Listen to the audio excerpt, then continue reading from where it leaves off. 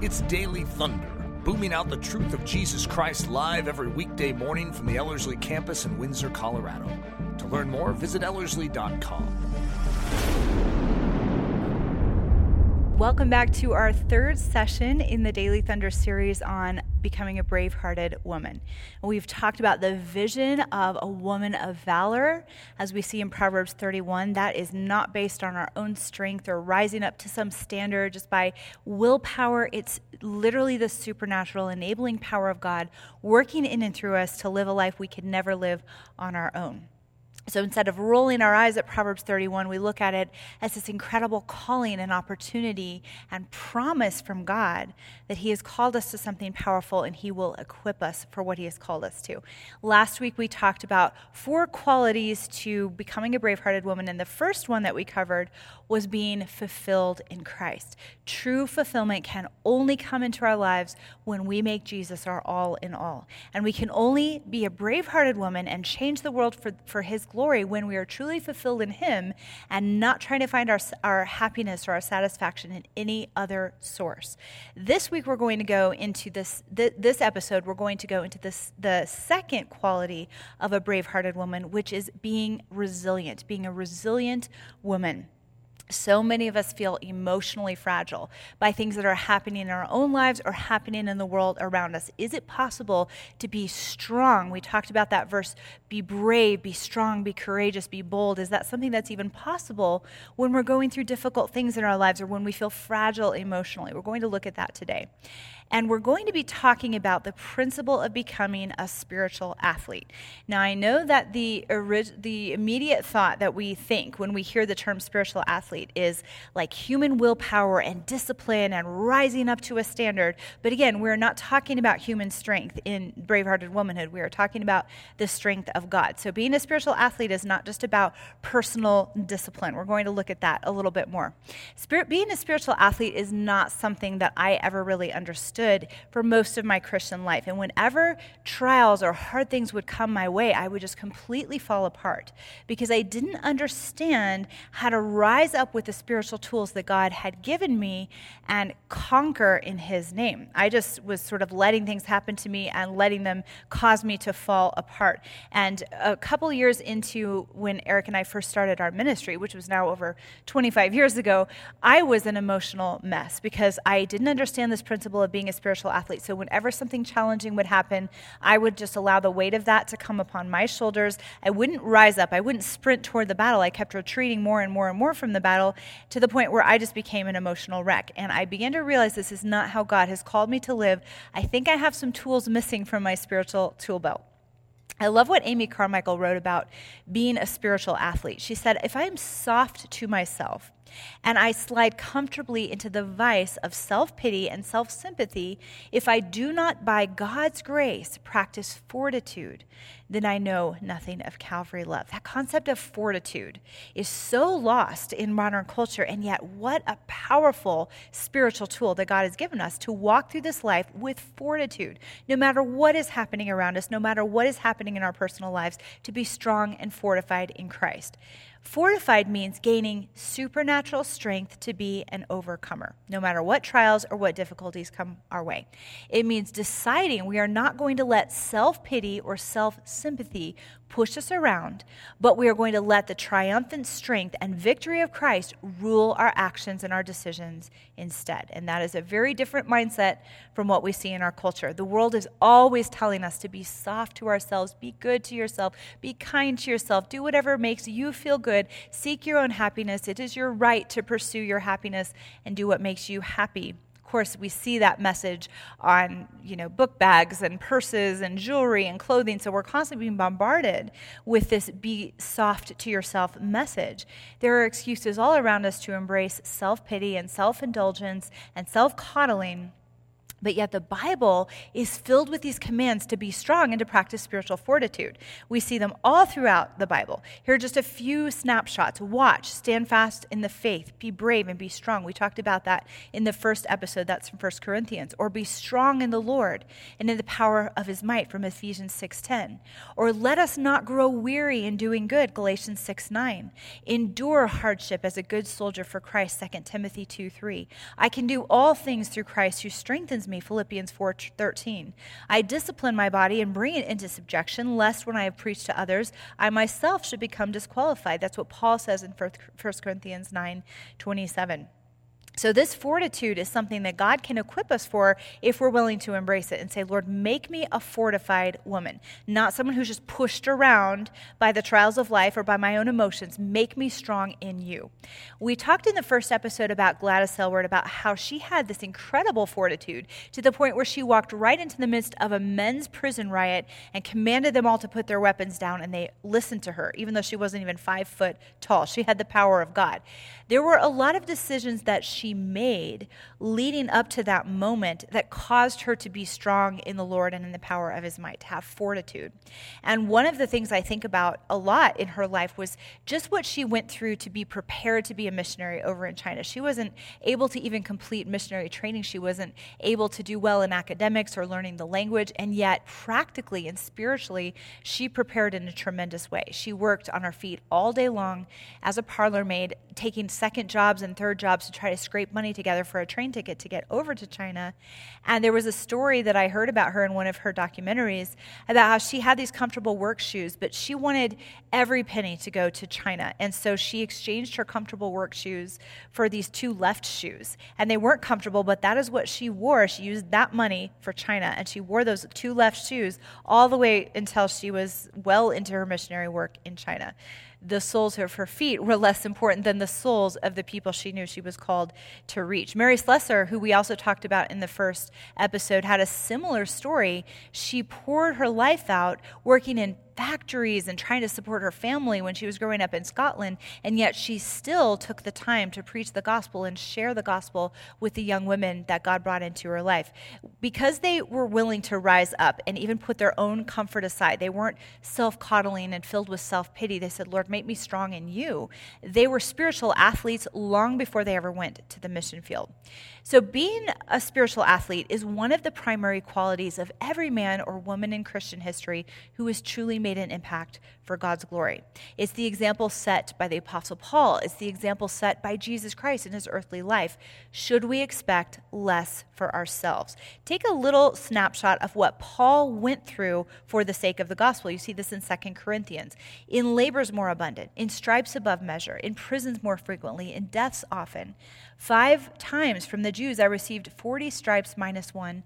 3 times I was beaten with rods. Once I was stoned. 3 times I was shipwrecked.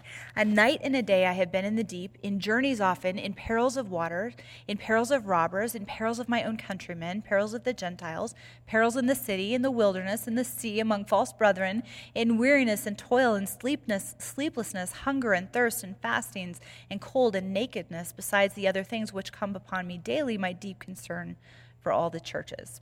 Now, talk about a Christian who had fortitude, who understood what it meant to be a spiritual athlete. He was giving this list not so that people would feel sorry for him, but so that it could be seen what the power of God could do, what the grace of God could do through a human life.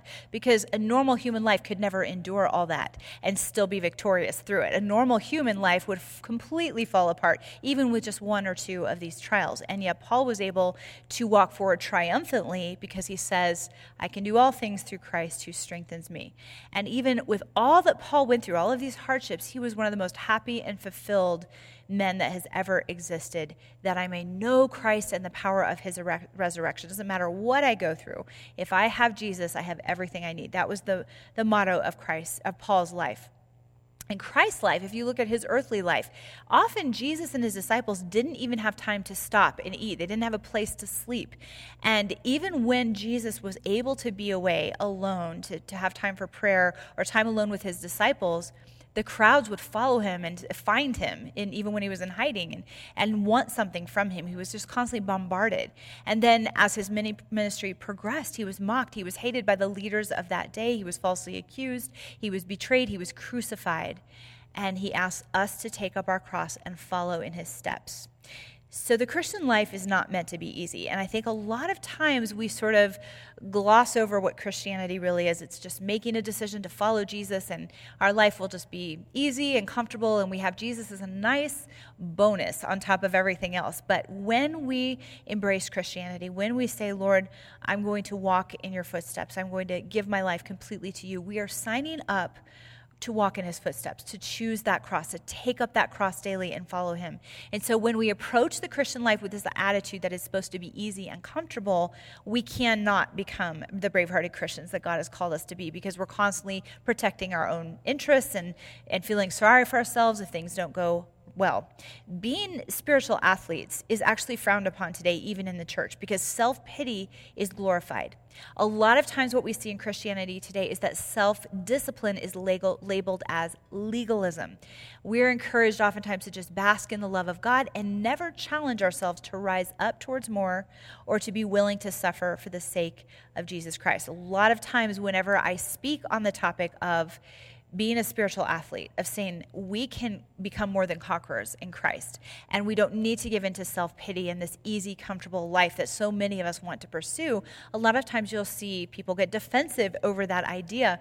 When I posted something along these lines once on my Facebook page, a woman had made the comment, sometimes we just need to let go of these unrealistic spiritual expectations and go take a nap. Sort of like, don't call me to pursue anything more, I just need to take care of me. Now, there's nothing wrong with taking a nap or meeting your practical needs, but that idea of saying, Lord, I'm not expecting easy.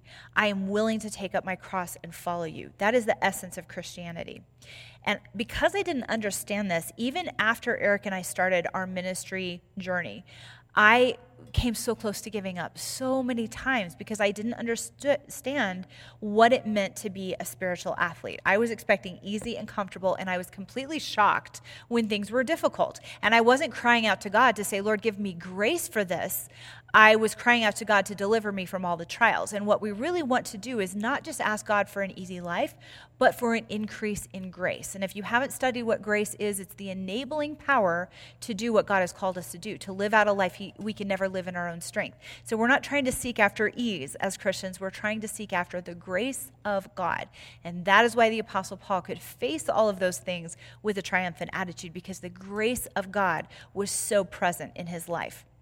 We oftentimes think we have a special situation. So I want to look at that for a second. We think, okay, well, I cannot rise up and be a spiritual athlete because I have all of these unique challenges that are different than what everybody else goes through. Now, we often believe we have the right to wallow in self-pity and spiritual weakness because of our unique challenges.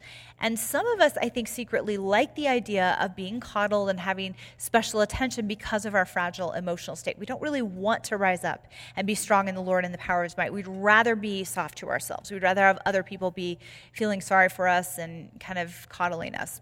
And I've definitely fallen into that pattern in different times of my life where I just want it to be easy and I just want people to present an easy way for me. But when we choose this attitude, we miss out on one of the greatest spiritual tools that God wants to give us, and that is the strength to be more than a conqueror. That doesn't mean that we don't rest or that we push ourselves beyond what God is asking of us or that we're trying to do things in our own strength. It doesn't mean becoming a Martha. We are meant to draw all of our strength from the enabling grace of God.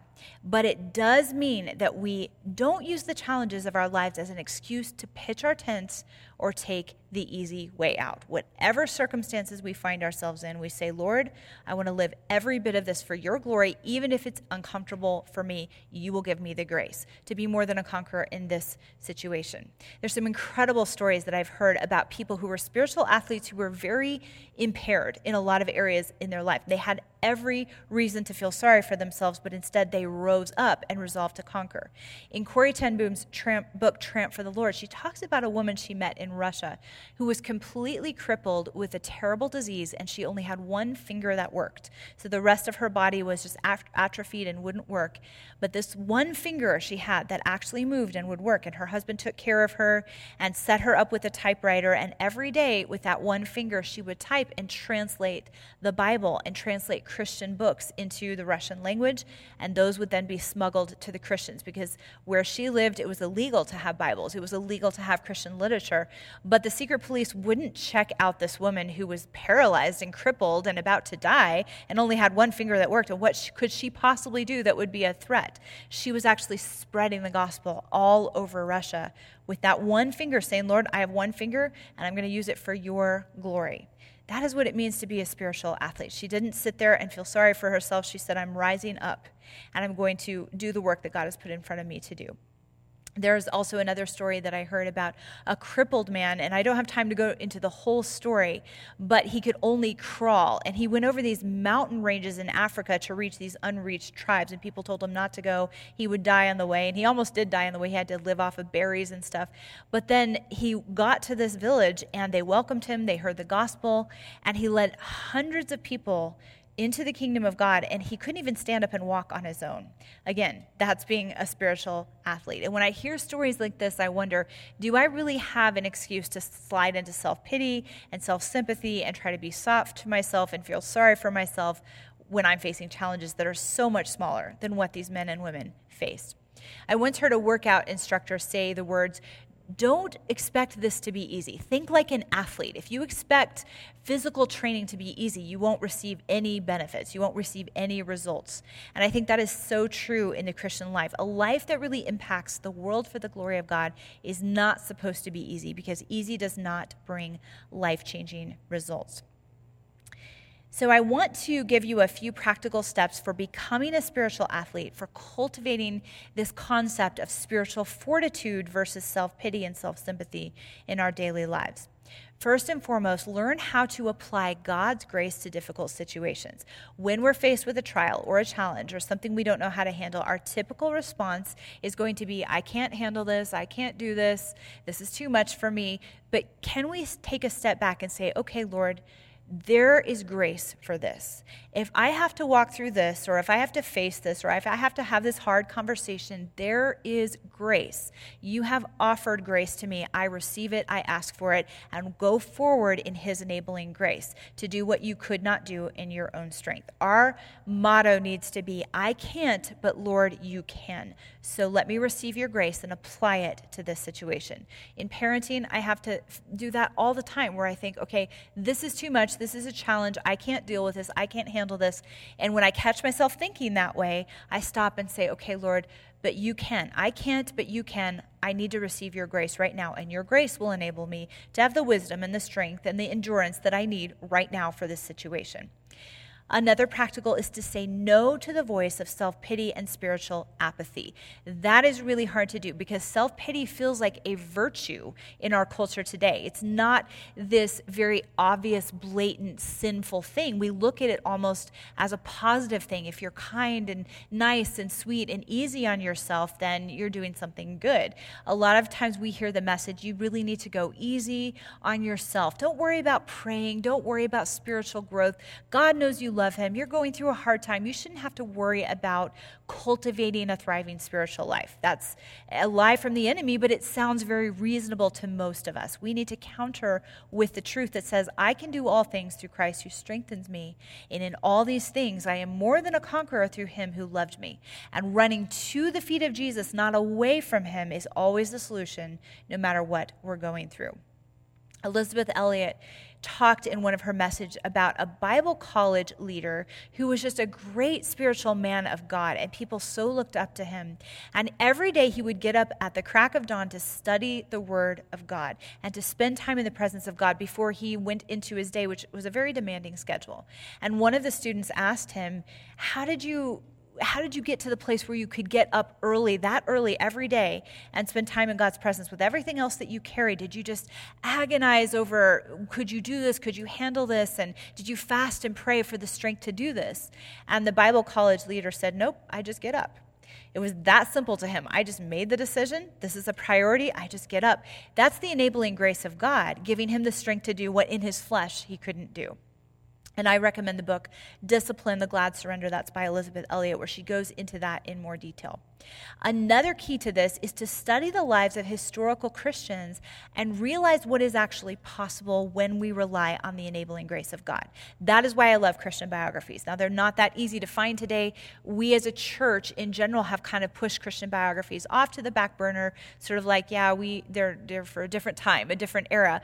But what I love about Christian biographies is you see these men and women who went through things that would break most of us in our own strength, and yet they were triumphant through them. That doesn't mean they didn't go through agony and grief and heartache and struggle, but they came through those trials as more than conquerors because of the enabling grace of God. And as I read their stories, as I listen to their stories, sometimes I listen to the audio version of these biographies, the one thing I get out of all of these stories is what is possible through the enabling grace of God.